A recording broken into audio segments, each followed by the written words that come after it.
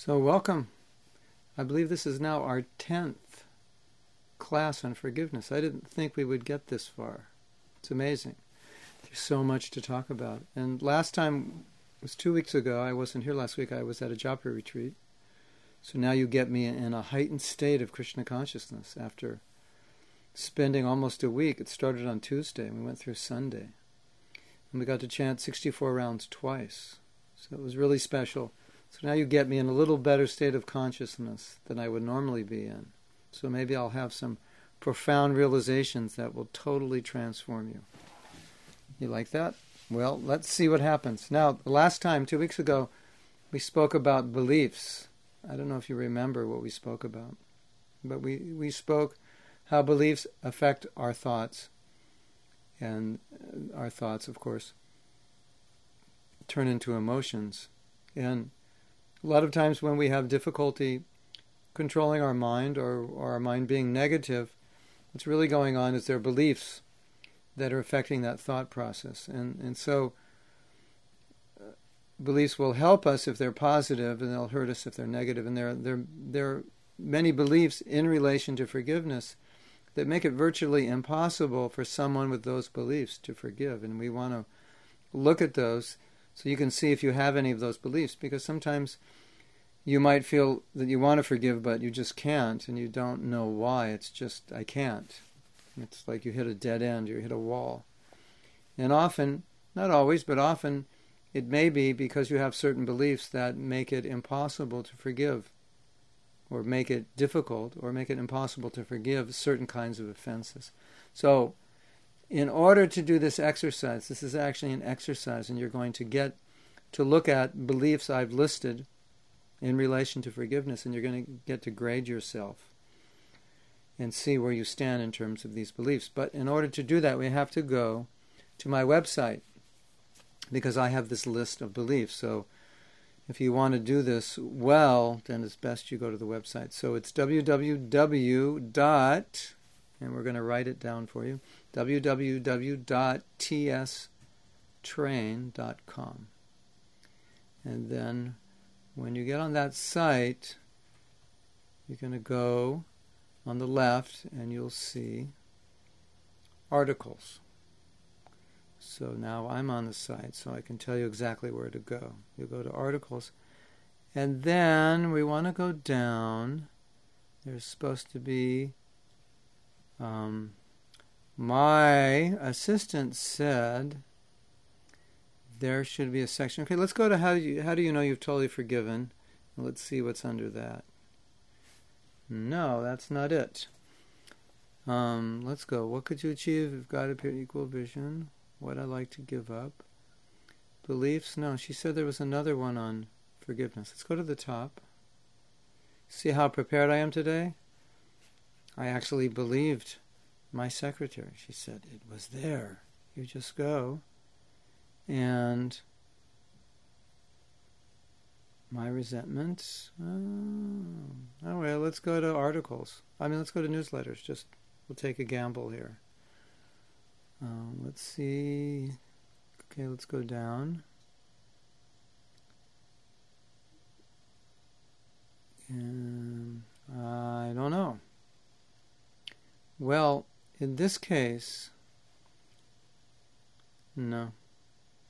Okay, in this case, what we're going to do is I'm going to have to read them to you. And you're going to have to note them, and you may even want to write them down as I read them, because I don't see it here. I'm losing faith. I'm losing faith now. She said it was there, and it's not. So I'm sorry for that. So, okay, now you're going to have to pay special attention because you're not able to see it. And anyway, I'm going to make sure this gets up on the website so at least you can go to it in the future. Okay. So, let's go back to the chat room now. I'm not in the chat room. Okay. Manjesh is here, and Christopher is here, and Mahi somebody. And I'm here also. Amazing. Bhakti and Carol. And many others. Soon yet to appear. Okay. So if you have a pen and paper, why don't you get it now? I'll give you a moment because it will help you. And beliefs are, one thing about beliefs, we have what are called transparent beliefs. That means some beliefs we have and we don't even know we have them. And those beliefs are acting out in our life. And how do you know a transparent belief? Well, one way you know is if you see yourself acting in a particular way, then you could ask a question. Well, what would someone have to believe to be acting this way? And that's very revealing. If you look at your behavior and just ask that question, what would someone have to believe who acts this way? Whatever way you're acting, that you want to understand what a belief you might have that you're not even aware of. And sometimes we think we don't believe in a certain way, but if we look at our activities, it will reveal that in order to act the way I'm acting, I must have a belief. I must have a particular belief that I didn't really acknowledge that I had, or I wasn't even aware that I had it. So beliefs are interesting because, as I say, some are transparent. We don't even know we have them. And a lot of beliefs really work against us, that we're trying to go in a particular direction, but we may have beliefs that take us in the opposite direction, and we may not understand why we're not achieving a certain goal. We may have no idea. Apparently we're doing everything right, but we have beliefs that get in the way. So now let's look at our beliefs in relation to forgiveness. And I have here about 15 beliefs, and what I'd like you to do is rate how much you believe each one of these on a scale of 1 to 10, or a scale actually of 0 to 10. If you don't believe this at all, then you would put a 0. And if you believe it totally, 100%, you would give it a 10. And if you kind of believe it, you would give it a 5 or a 6 or a 7. And you don't really believe it that much, but a little bit, you would give it a number under 5. Okay, are you ready? Is everybody ready? On your mark, get set, get ready. Okay. So here's the first one. Only minor offenses are to be forgiven. Only minor offenses are to be forgiven. That means if somebody doesn't do something too harmful, I can forgive them. But if they do something which is seriously offensive or seriously abusive or seriously out of role, out of who they should be, then I cannot forgive them. So give yourself a grade. Only minor offenses are to be forgiven. If you don't believe that, put a 0. If you believe any offense can be forgiven, give it a 0. If you believe if you believe that serious offenses should not be forgiven, then give it a 10. And if you don't know, give it a 5. You can always go back to this later. Okay. The next one. We don't need to work on our forgiveness issues because by bhakti, forgiveness will automatically develop. We don't need to work on our forgiveness issues because by bhakti, forgiveness will automatically develop. In other words, if we just do devotional service, that's all we need to do. We don't really need to focus any effort on forgiveness. It's as you advance in Krishna consciousness, all the good qualities of the demigods develop. That's what Shastra says. So all we really need to do is focus on our bhakti, and then in due course of time, the good qualities will develop, and it would be philosophically incorrect to focus all our energy on forgiving when it's only by Krishna's mercy that we can do it. It's going to happen anyway through the process of bhakti. So if you believe that 100%, you would give that a 10. If you don't believe that, if you think, no, actually, you have to work on it.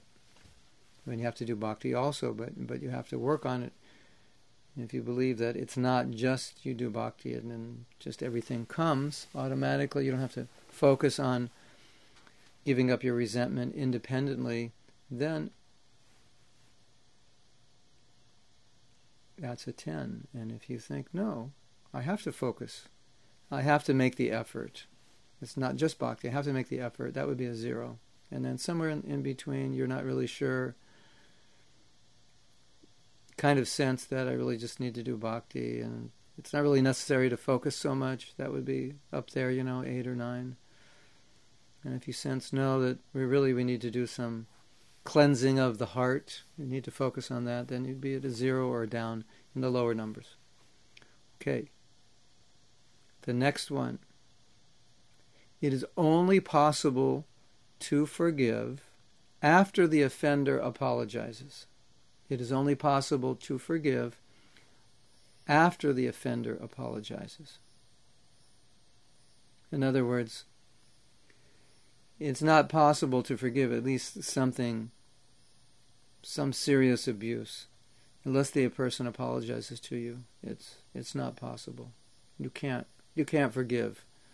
If you've been hurt deeply, you just can't forgive unless they apologize. If you believe that would be a 10.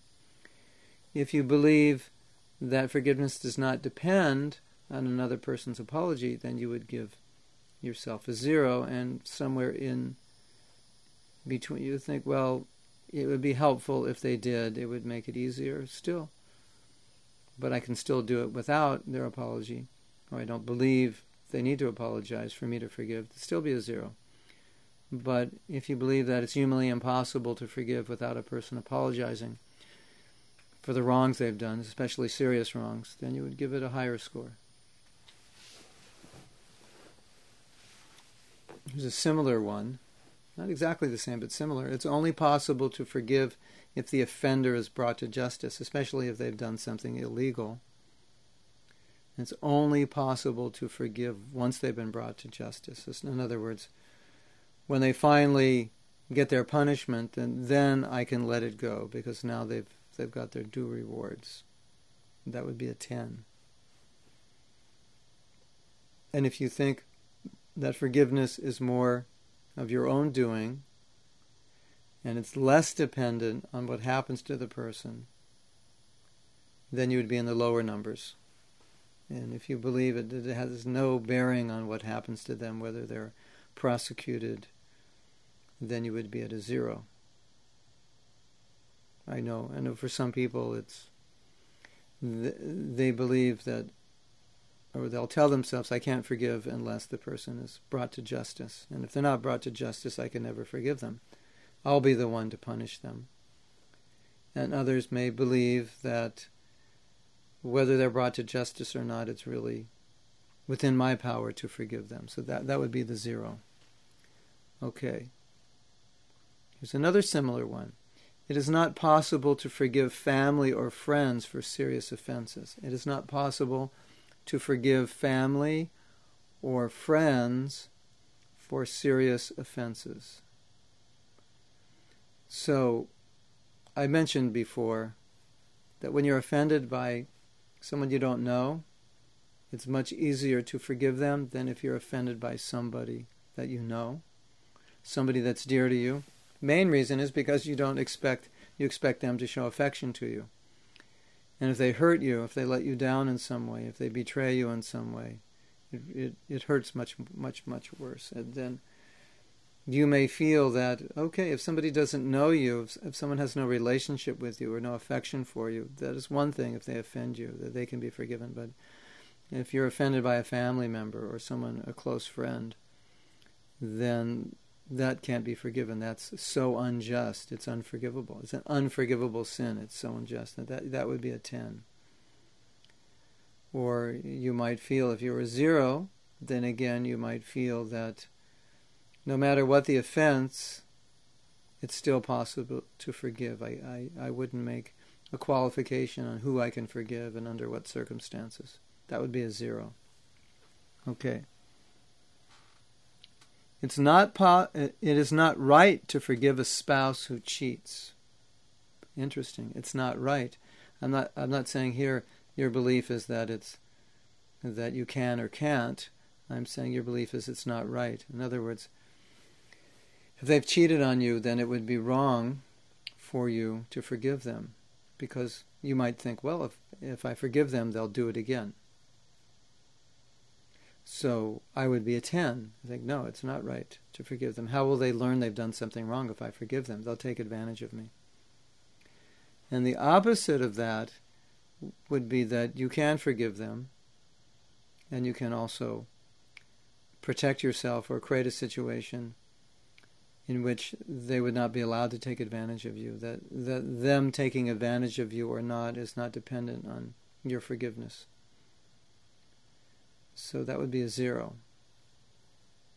And go with where you're at on these, not where you think you should be at. Because you can see as I'm explaining it, you can see kind of where you should be, what would be the better option. But if you're not there, then at this point, don't put a 0 if you're not there. If you're at a 10, just put a 10. This is for your benefit to know, to examine your own beliefs. And then we'll go through this again a little more. Okay. Forgiving means we are making something wrong into something right. This is similar to the last one. We need to punish the person so the world knows and the person knows that it's wrong. So you would have the belief that if I forgive him, it's acknowledging that what he did was not really wrong. And so it would be wrong to forgive somebody who's committed a serious criminal offense, or who's abused, who's performed abusive activities. I wouldn't forgive them. It's not right, because it would justify their behavior in some way. And the other side, you would say, I can forgive them without justifying their behavior, without, what were the words making a wrong into a right. I can forgive them, but that would not be an admittance that what they did was right. I can separate the two. I could even let them know that what they did was wrong, but I forgive them. Or, as I said, the other end would be that won't work, because as soon as you do that, you're acknowledging to some degree that what they did wasn't that bad. Because if it were really that bad, you wouldn't be able to forgive them. Okay, so 0 to 10, score yourself. The next one, forgiving means allowing a criminal to go free. In other words, someone's done a criminal act. They should be taken to court. Justice should be shown to them, should be given to them. If I forgive them, then I'm setting them free. And then again, the same problem. They could commit the same act. Forgiving means to allow a criminal to go free. The 0 would be, I can forgive them, but I could take them to court. I could be a witness. I could prosecute them if necessary.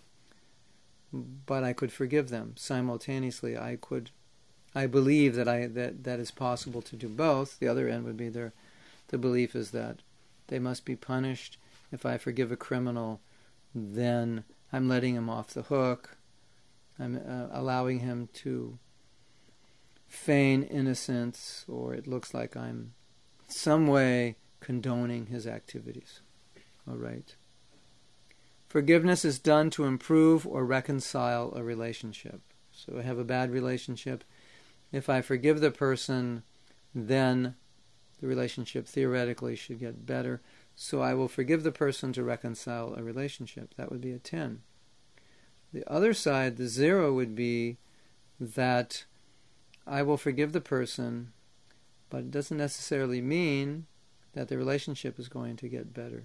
Or it may not even mean that I want a relationship. You would say, well, why would you want to forgive the person if you don't care about the relationship? So a 0 would be forgiveness is independent of the relationship. The relationship is not the motive for the forgiveness.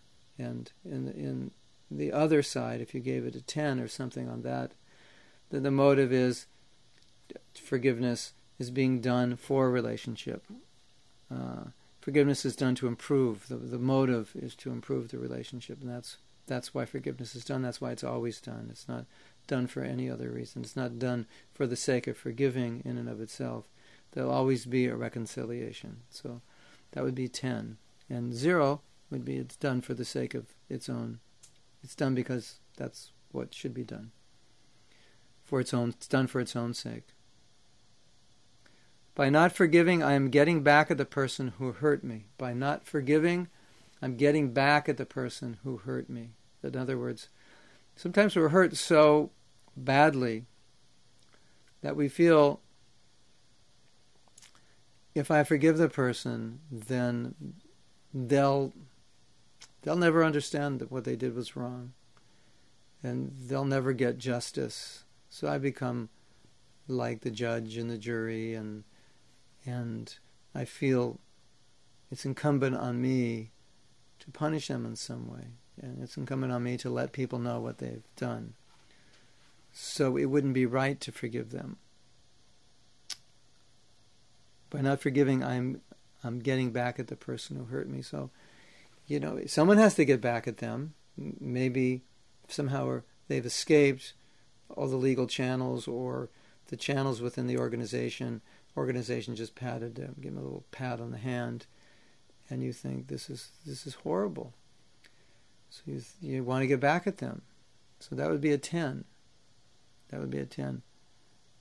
By not forgiving, I am getting back at the person who hurt me. And a 0 would be, you would think, well, I'm not, that person is not being affected by the fact that I have resentment towards them. It's not it may be, but in general, a 0 would think, no, that person's not really being hurt by it at all. I'm not in any way getting back at them. That's just subjective view that I'm actually getting back at them, but I'm not really. It's not really hurting them. It's not, they're not getting any justice by my resentment. That would be a 0. Okay, are you all with me?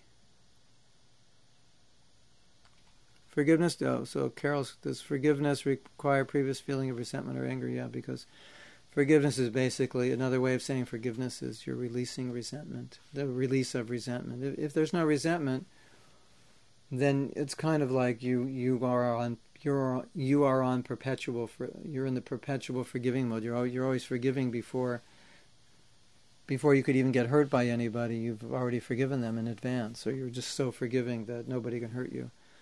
Then you would probably have a 0 for every one of these. Perpetually, you're on 0 all the time. Okay.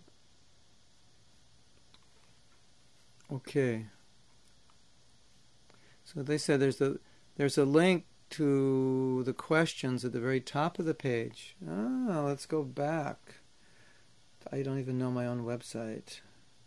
Okay, you have to go. If there's any way to go back to the home page of the website. So, okay. If we go to the home page, now you said where? On the top of the page? Okay, go to articles. We don't see it. Okay, let's go back to the chat and see what you said. Maybe we missed it. So what did you say? Beliefs about forgiveness, Doc. Oh, where is it? Is this the beliefs worksheet? Yes. Oh, yeah. Have you totally forgiven? Oh, my God. We had it up and I didn't even realize it. No. You're still waiting for them to apologize. No. No, this is another worksheet. This is the worksheet to know if you've totally forgiven or not. The worksheet we're doing. Please click here, Beliefs About Forgiveness worksheet. Yes. Oh, it's very interesting the way it's hidden. You have to open up the article, Have You Totally Forgiven? And then you click Beliefs About Forgiveness worksheet. And then it comes up.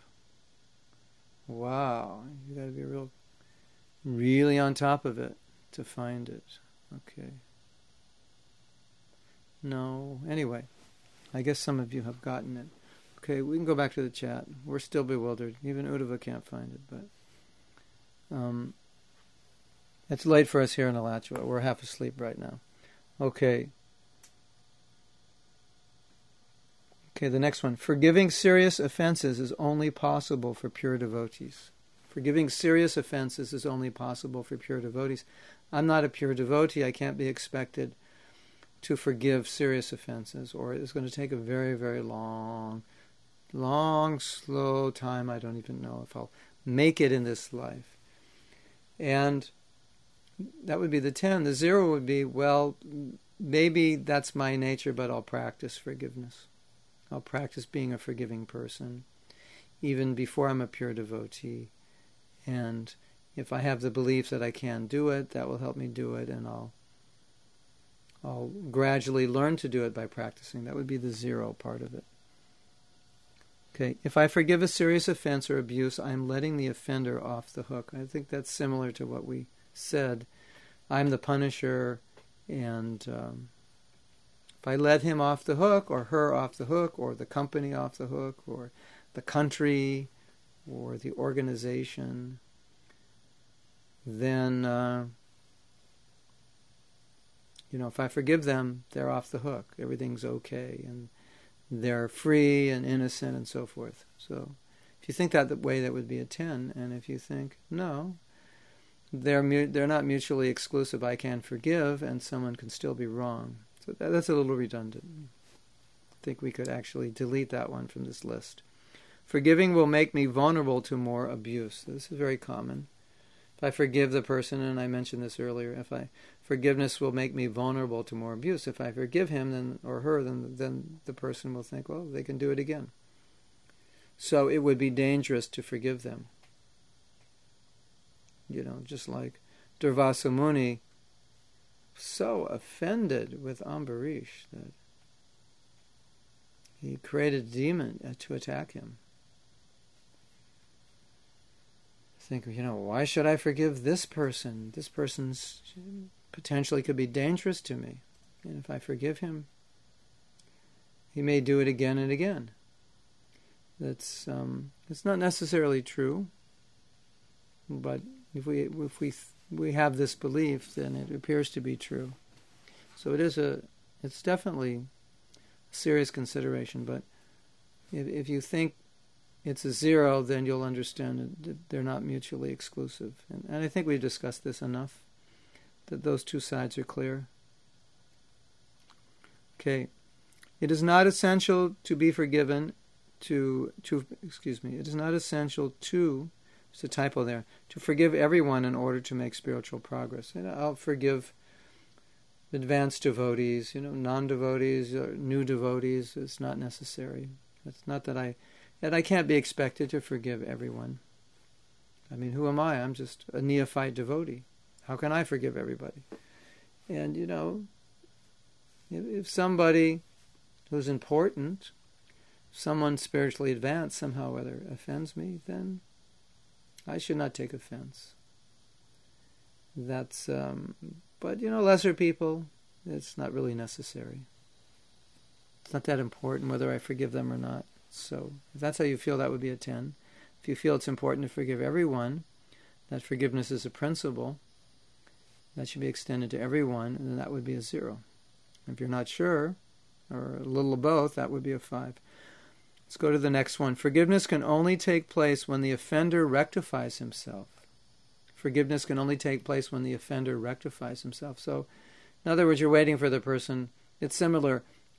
You're waiting for the person to apologize. I mean, if he or she rectifies himself or herself, then eventually they would come and apologize. Or if a person, say they go to jail and they have a turnaround, a spiritual awakening in jail, and they come back and they're a different person and they're regretting what they've done and so forth.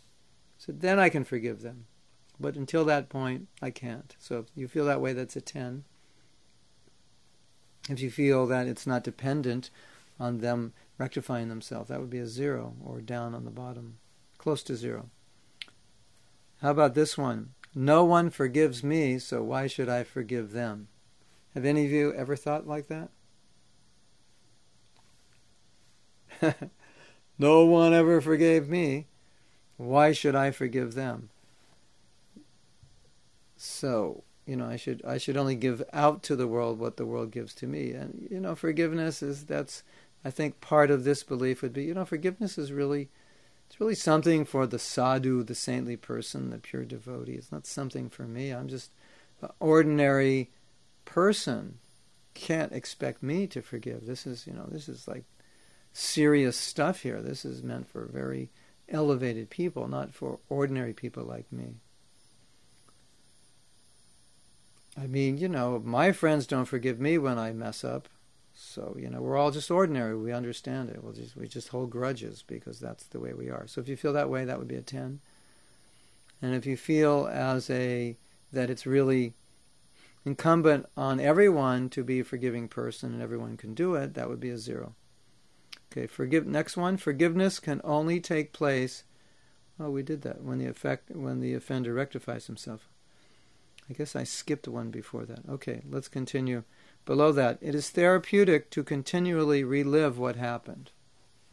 I was hurt. I tell everyone about it. I go over it in my mind again and again, and it's a kind of therapy. If you think that way, it's a 10. If you don't think that way, if you think it's actually not therapy, but it makes it worse when you continually go over it again and again and again, and you can't forget it, and you need to tell people about it, and it influences you. And if you think it would be better to let that go, that would be a 0. If you think it's actually detrimental to go over it, it would be a 0. And if you think it's therapeutic to go over it, it would be a 10. Okay, there's 3 more. Are you guys all with me? Are you great sages and saints out there still with me? I hope so. Mahi's saying, well, does that depend on we're doing the minor offense? I could forgive a minor offense. Yeah, that would also be a belief. What do you believe is a minor and a major offense? Okay. Welcome, Betty. Hare Krishna. Okay, Betty, we're going over a list of beliefs relating to forgiveness, and we're looking at these beliefs in relation to ourselves. And these beliefs are available. We can't even find them, but the other people on chat have. So who's ever found it can. Beliefs about forgiveness doc. That's it right there. tstrain.com/beliefs_about_forgiveness.doc. There it is. And we're at the bottom of the page now. And we're grading ourselves on a scale of 0 to 10. How much we believe what is written here. The more you believe it, the higher the score. The less you believe it, the less the score. And if you don't believe it at all, then give it a 0. Okay, let's go to the third to the last. There must be logical reasons to forgive. If I'm going to forgive, there's got to be some logic to it. I've got to really understand it. Just got to look at it in a logical way. And if there's not logical reasons to forgive, then I'm not going to forgive. There would be no reason to do it. Then give yourself a 10. And if you think, well, actually there is no logical reason to forgive, if I look for logical reasons, I'll never forgive. It's just an act of grace that I offer this person who doesn't really deserve it, but I give it anyway. That would be a 0. Okay. The next one. The past cannot be changed, so I will have to continually suffer the consequences of what happened. Actually, that's the last one. The past cannot be changed, so I will have to continually suffer the consequences of what happened. In other words, it happened, it's there, I can't erase it from my memory. It's scarred me, it's hurt me, and therefore I'll have to suffer the consequences of it. There's nothing I can do about that. If you believe that, it's a 10. If you don't believe that, if you believe, well, what happened in the past is the past, but I can go create a different future, not be controlled by that. I can change my attitude, or I can learn to deal with it in different ways. That would be a 0 or down there. Okay. So we finished that. How was that? Did you like that? I think you kind of got the picture here. The higher the number that you get under each category, then what? The higher the number what? Is the higher number better or worse? Who can tell me out there? Carol, is the higher number better or worse? Who can tell me? If you got all 10s, yes, the higher number is worse. So the idea is, if, of course, for every one of these beliefs, there's another belief. That that the antithetical belief. What I was trying to point out by showing these beliefs is that when you come to this point where you're finding it difficult to forgive, or you're coming to this wall where you just say the big C word, I can't.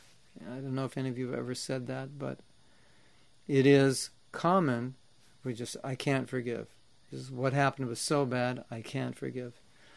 So, in that case, what I'm showing you here is that you may have a belief system that is causing you to not be able to forgive. You may be willing to forgive, but you have a belief. No, you can't forgive a family member who's done something horrible. Where did that belief come from? Who knows where it came from? Maybe it came from your family because they had a grudge with another family member. Maybe you just saw that growing up. No one in the family ever forgave a serious offense. Maybe one of the relatives did something really bad, and your parents never spoke to them again. They just never forgave them. And, somehow or other, you absorbed a belief that, well, if a family member does something really bad, really offensive, it hurts another family member, they should not be forgiven. And you see how beliefs get in there? A lot of times you can't even trace where they come from. They're just there. It's something you saw, something you learned along the way. So let's go back and visit these a little bit, and let's talk a little bit about them, because I think this will help. I didn't talk enough about them, but let's talk a little more. Maybe not every one in detail. Some of them I want to go more in detail. But the first one, only minor offenses. And then I forget who was saying, well, that depends on, yes, Mahi. Mahi said, well, it depends what you think is minor. So you have a threshold.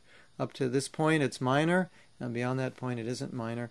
So with that belief, whatever you considered minor, you say, yeah, I can forgive that. But beyond that threshold, where it becomes major, it's no longer the minor leagues. Now it's the major leagues of offenses and major leagues of hurt and abuse that can't be forgiven. So now you have that belief.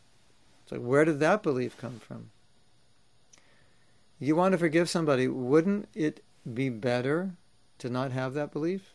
To have the belief that no matter how serious the offense, it can be forgiven? Wouldn't that be a better belief? Because that way, if you have that belief, that no matter what has happened to you, you still would be open to the possibility that you could forgive this person. Whereas if your belief is only minor offenses can be forgiven, then if the offense is not minor in your mind, then you're stuck. Then you're back to, I can't forgive this person. And you may not even realize that you have the belief that you can only forgive minor offenses, and that's why you can't forgive. It's interesting, isn't it? You can kind of see I hope that you see how beliefs empower or disempower us. And one of the things that I want you to learn from this is that any belief that you have that's disempowering, that's not helping you, you can look at that belief and you can change it. And look at the belief like we're doing now and saying, well, this belief is not helping me. What would be a better belief to have?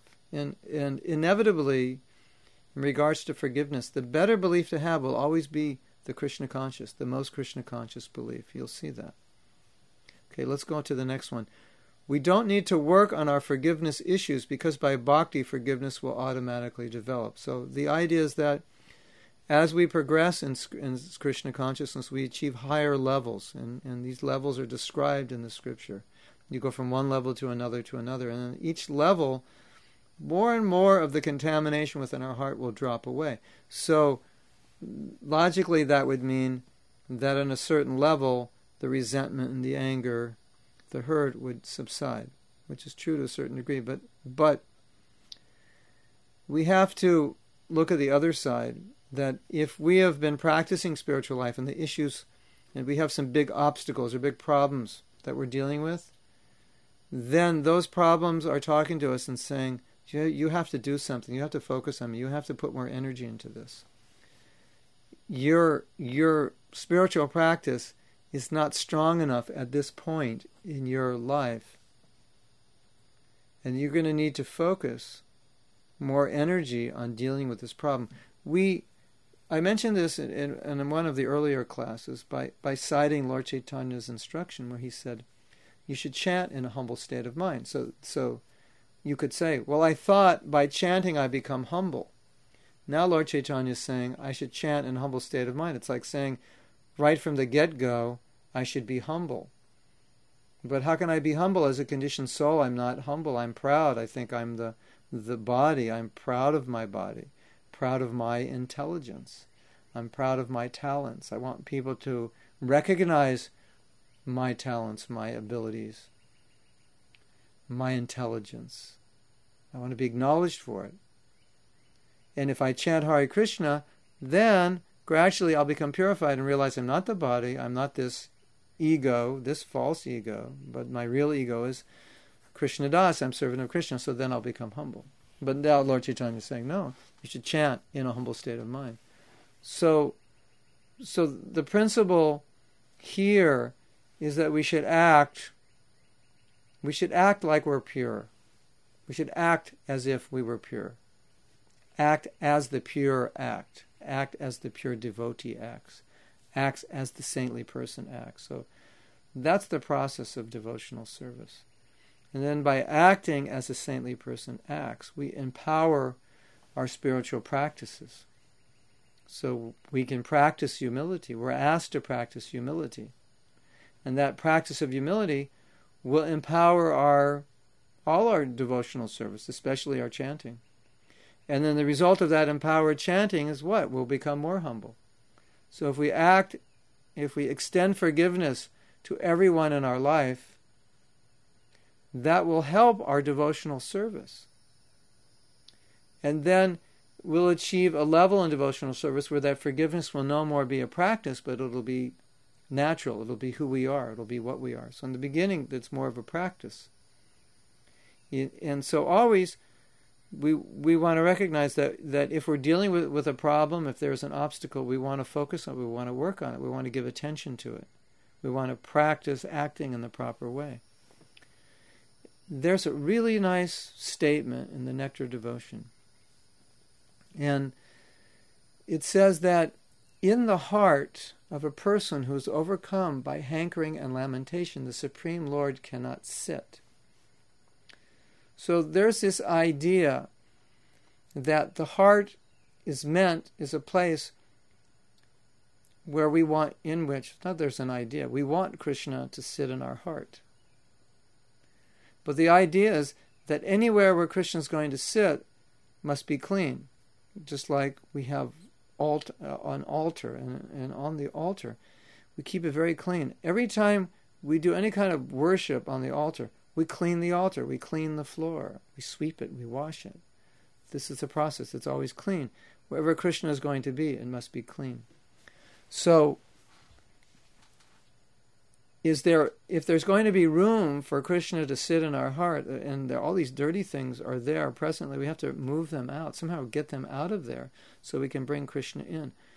At the Japa retreat, we did a meditation, and part of that meditation was to bring within our heart a diamond throne, because Prabhupada said we should visualize a diamond throne within our heart and Krishna sitting on the diamond throne. And each mantra of the Hare Krishna mantra is a flower that we're offering to Krishna in our heart on the throne. It's a nice meditation. So in meditation we ask the devotees, build a diamond throne in your heart, as you imagine, like any kind of altar that you've seen that you like, you build that out of diamonds. You can do this, you can visualize this now if you like. Now bring that diamond throne, diamond studded or just built all from diamonds, very bright, bring that into your heart, and then you invite Radha and Krishna to come and sit on that throne. So we were doing that exercise, and then after the exercise we asked devotees to share, and one devotee said there was no room for the altar. So what did he mean by that? There's no room for the altar. There's no room because he said there was so much contamination in my heart, the altar wouldn't fit.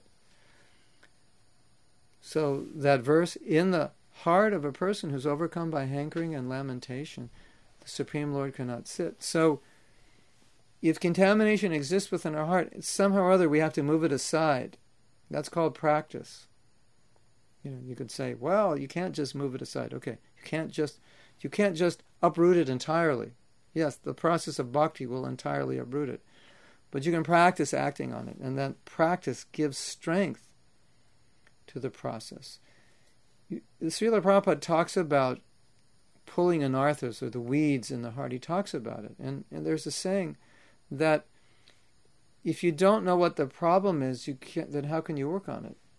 So if you don't know what the problem is within the heart, or what the contamination is, how can you focus on it and deal with it? And if let's say you become aware that you're an arrogant person, and Krishna says in the Gita that arrogance is a demoniac quality. So you certainly don't want to cultivate it, and you realize, well, by nature I tend to be arrogant, and it's not advantageous for my bhakti. So I have to practice humility. I have to practice being more kind to people, more compassionate, more understanding, more sympathetic. I have to think that whatever qualities I have are really gifts of Krishna which he could take away. And I'm fortunate that I have these gifts. But in comparison to Krishna, these gifts are nothing.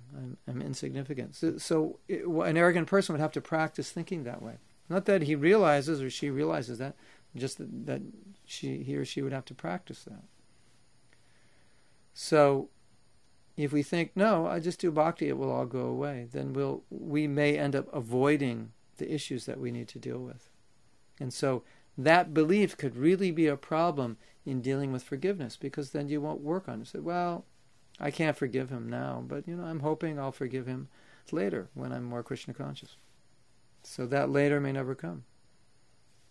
It's possible. There's so many instructions where we're told to develop, or at least act upon, qualities which we would like to imbibe totally.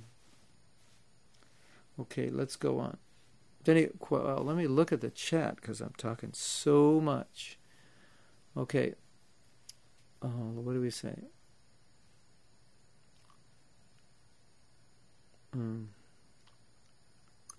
Changing our beliefs makes a big difference, yes.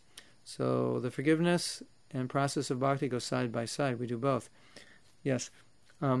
Anything... if you look at all the principles of bhakti, you see that there's two parallels.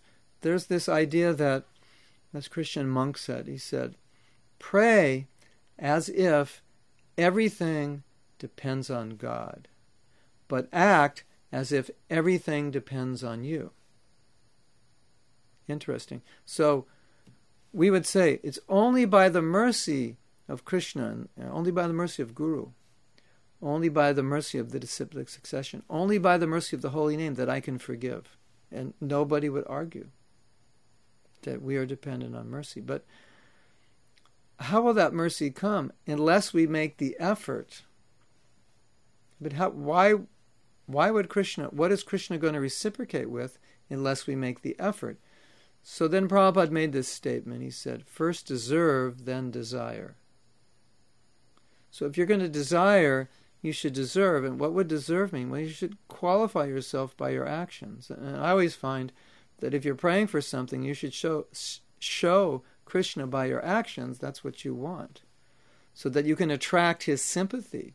Why should Krishna give you mercy if you don't really want it, if you don't really show that you want it? But if you show that you want it by your actions, Krishna, I want to be humble, I want to be tolerant, I want to be compassionate, I want to be forgiving.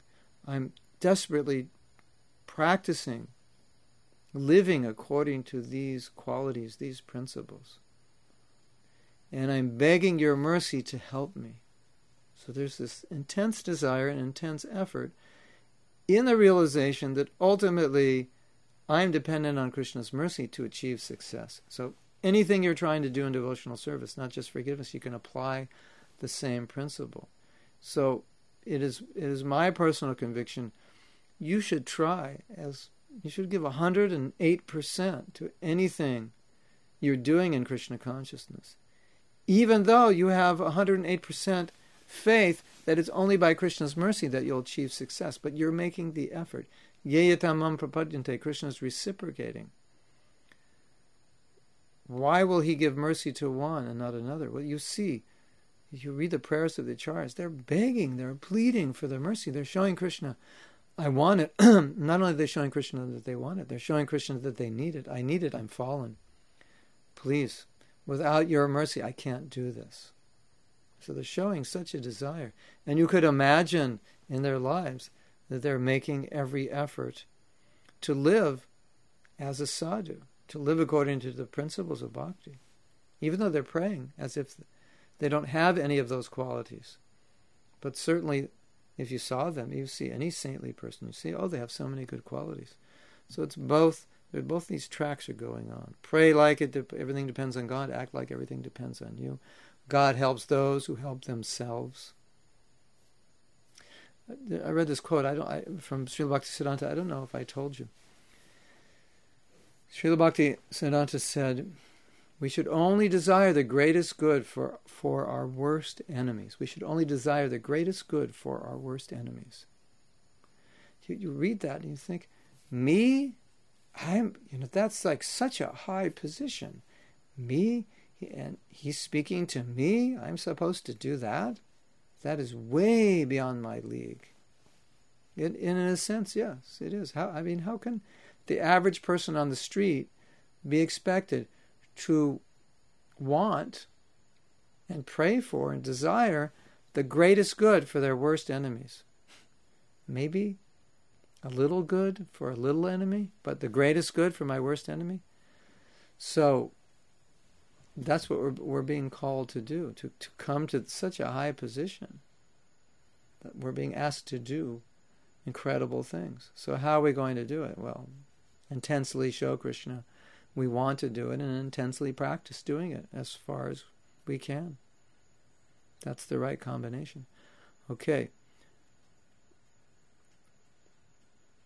Yeah, Devi's saying, that later may never come. Trust no future, however pleasant. You have to get, for all the good qualities of the demigods to develop, it's a very high stage of bhakti. So we don't want to wait for those stages to come, but we want to act. I understand that I'll never fully manifest humility. I'll never fully understand it until I come to a higher level of bhakti. But at the same time, I'm always trying to understand it and trying my best to act humbly as far as I can. I never think that I'll just wait. I do think that there is that side. Yes, wait. We're always waiting for mercy. But at the same time, my point is, we get mercy by acting the way we will naturally act when we're purified. And if we just wait to act, we may be waiting for lifetimes. We're pretty, we've been around the material world a long time. We're very conditioned. So we could be waiting quite a long time. Okay. If we want Krishna to forgive us, then we should also forgive others. Yes, there's a nice meditation. How would you be doing if you are only forgiven by Krishna or forgiven by others to the degree that you forgive? So if that scares you, that's good. It should scare you. How would you be doing if you were only forgiven? If you were only forgiven to the degree that you forgive others? And if your answer is, I wouldn't be doing good, then think about this. We want mercy for ourselves. We want to be forgiven. If we do something wrong, certainly we want to be forgiven. So this brings up the whole idea of compassion, and we've talked about this before. And one aspect of compassion, maybe not even an aspect, but central theme, is putting yourself in another person's position. That if I want to be forgiven for what I've done, that certainly that person wants to be forgiven for what they've done. And so why should not I grant them the same desire, fulfillment of desire that I would want? Putting yourself in their position, seeing from their point of view, that's compassion.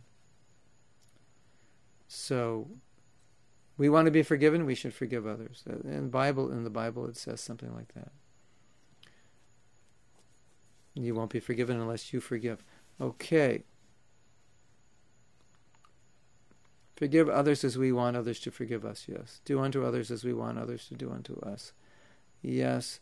You do your best and Krishna will do the rest.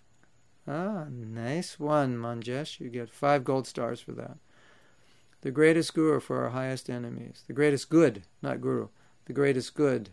Well, you can be the greatest guru for your enemies also. I don't know if they want you as their guru, but the greatest good for my worst enemy. Yeah. When we are acting, Krishna will take care of the rest because we're doing our best. Well, Manjesh is quite a poet. Is there anything that Krishna will not forgive to us? Oh, Ya Devi's asking a very important question. Is there anything that Krishna will not forgive us? Now, well, if we use the example of Jagai and Madai, you know the story of Jagai and Madai. They did everything wrong you could possibly do. The worst thing is if we offend Krishna's devotee. If we offend Krishna's devotee and we don't ask for forgiveness from that devotee, then Krishna will not forgive us. That we saw in the story of Ambarish. Durvasa offended Ambarish, and then the Lord Sudarshan Chakra went to chastise Durvasa. And so Durvasa went to Vishnu and said, "You sent this chakra, please forgive me." The chakra's following him. It's like a razor blade, ready to chop his neck off. So you can imagine he was terrified. And then Vishnu said, "You offended my devotee, I can't forgive you. Only my devotee can forgive you." So offending a devotee, that's really the critical area where we need to be extremely careful about. Even if a devotee does something wrong, even if everybody sees it's wrong, it's objectively wrong, it's not even our subjective opinion, still there are ways to deal with it without offending that devotee. We need to be very, very careful. And in fact, I decided that our next course, it may not be next week yet. Well, I want to see how much longer we will go with forgiveness. But I decided the next course I want to teach is on offenses to devotees, because it's so devastating that we really need to study it. And my hope is, or my intention is, a change of heart, a change of propensity, and a change of attitude, so we don't have the propensity to criticize. So that's the real issue. So we just don't have the need to do it. There's kind of a need that drives us to criticize. And I'm hoping by discussing this from different points of view and entering deeply into the lives of the devotees and seeing how humble they are and how much in the service mode they are and how tolerant they are, that we can have a change of heart and realize that Vaishnava means one who's humble, and a humble person is not a critical person, and a critical person is proud, and pride comes before a fall. It's very, very interesting what Prabhupada said. He said one very powerful thing. He said, he listed all the devotional principles that we should follow. And he said, if you follow all these principles, and then he mentioned right at the end, and don't offend Vaishnavas, then you'll become Krishna conscious. So what does that mean? If I follow all those principles and offend Vaishnavas, I won't become Krishna conscious, even in spite of the fact that I'm following all the principles. So the fact that he mentioned, okay, here's all the principles that you need to follow, but there's this one principle that can nullify, that would undermine everything, and that's Vaishnava Aparad. So that's the thing. Krishna may not forgive us if we offend devotees, especially very elevated devotees. And as long as a devotee is willing to serve devotees, especially higher devotees, even if the mind is crazy, even if we're highly conditioned, but if we're willing to serve, if we're willing to be open to make the effort to follow their instructions, and the mercy is always there, then the only person who may not forgive us is ourselves if we do something wrong. Now that's a whole other issue. Our Guru may forgive us, Krishna may forgive us, and we may not even forgive ourselves. That's, we've discussed that. So, something to think about. Okay. What about when a devotee comes to you asking forgiveness, but you feel nothing to forgive? Should you still say words, I forgive? Yes. Very good question. If that devotee if that devotee feels that he or she has offended you, then the scripture says the way they become free of that offense is if the devotee who they offended forgives them. So even if you feel you didn't offend them, or they didn't offend you, they may have. But if they think they have, then they're going to be really upset if you don't forgive them, because then they'll think, oh, now I've made this offense. I'm going to suffer for it because this person won't forgive me. So we should always be merciful, and even, we might say, oh, Prabhu, you didn't offend me, but if you think you have offended me, certainly I forgive you 100 times. What did Jesus say? 7. Master, how many times should we forgive? 7. And what did he say? 7 times 7, or 7 times 70. So we should always be willing.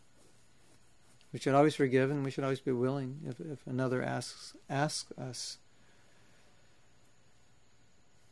to accept their forgiveness. Certainly, we should accept it just as you would accept a present.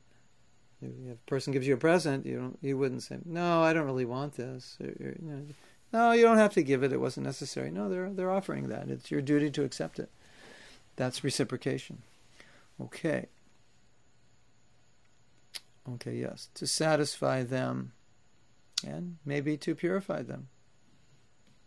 Yes, a very advanced devotee will think, no, I've never been. You can't offend me. I'm not the kind of person that is even qualified to be offended because I'm so low. How can you offend someone as low as I? We should think that way. I don't know if we always can, especially if the offense is severe. It's unlikely we'll spontaneously think that way, unless we're very Krishna conscious. But in our sober moments, we can think that way. So, it is now 1 hour and 3 minutes since we started, and we can't go over this entire list. But I think by going over the list, you get the idea of how beliefs affect your ability to forgive, or affect your nature that makes it difficult to give up the resentment. And by changing beliefs, very simply changing beliefs, everything can change. It seems simple, and it is. Believe me, it's much more simple than you think it is. It really is. So, we're going to see you next week, and I'm not exactly sure if we're going to continue on forgiveness. I'm going to look over and see if there's any important points we missed. And I just want you to know, if you go to krishna.com/Mahatma, then all the courses I've given on forgiveness are there, as well as all the courses on vows and some of the japa courses. So this is, I believe, the 10th course. 7 and 8 was missing.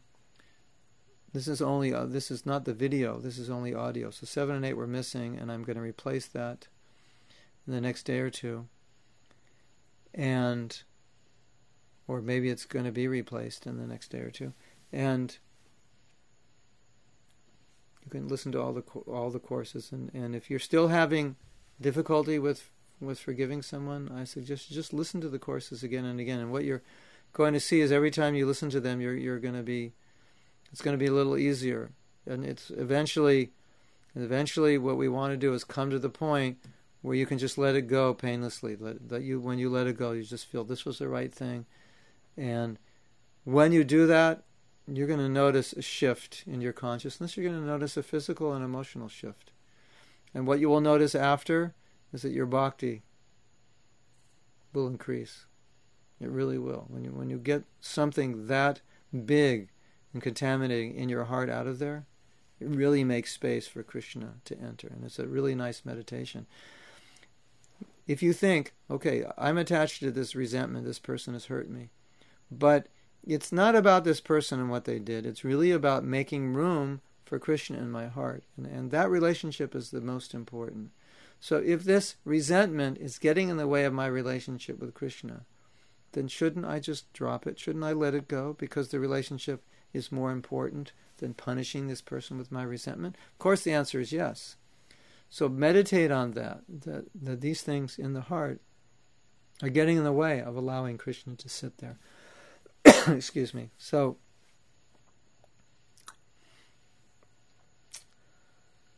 So someone's asking about, is the next japa session the same time next week? I don't know anything about japa. You mean the japa room? Japa room. So when is the japa room? Who knows? Saturdays. Usually it's Saturday. Okay, yeah. If you go to Krishna.com Mahatma, you can find some of the classes we gave on japa. And so Manjesh is saying 7:30 Eastern Standard Time on Saturday evening or morning? What is it, Uddhava? Evening, 7:30 in the evening Eastern Standard Time.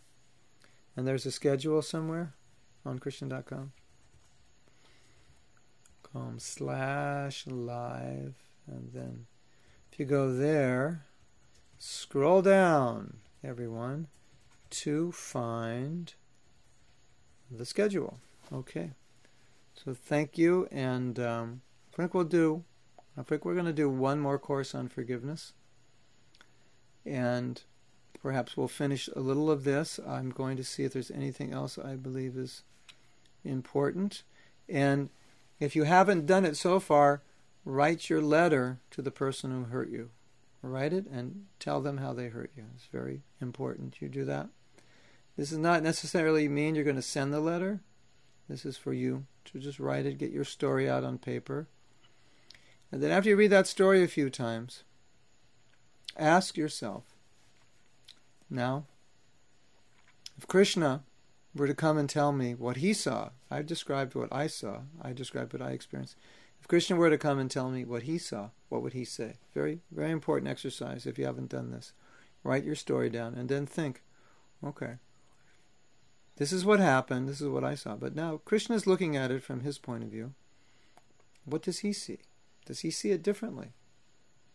Does he somehow or other not see it the way I see it? And start thinking how Krishna sees it. Okay, thank you very much. And Mahi said it was very beneficial. Thank you. I'm glad. You can apply this concept of beliefs to other areas of your life. And remember that question I asked you when you're looking at your behavior and you're not happy with it, or you'd like to change it. Just ask yourself, what would a person have to believe to be acting in this way? And then start looking at, well, I must believe this is important. I must believe that's not important. I must believe that I don't have the ability to do this, or I may be overly proud, and I think I'm better than everybody. It's very interesting. It'll be really helpful. Okay? So, we'll see you next week. Hare Krishna.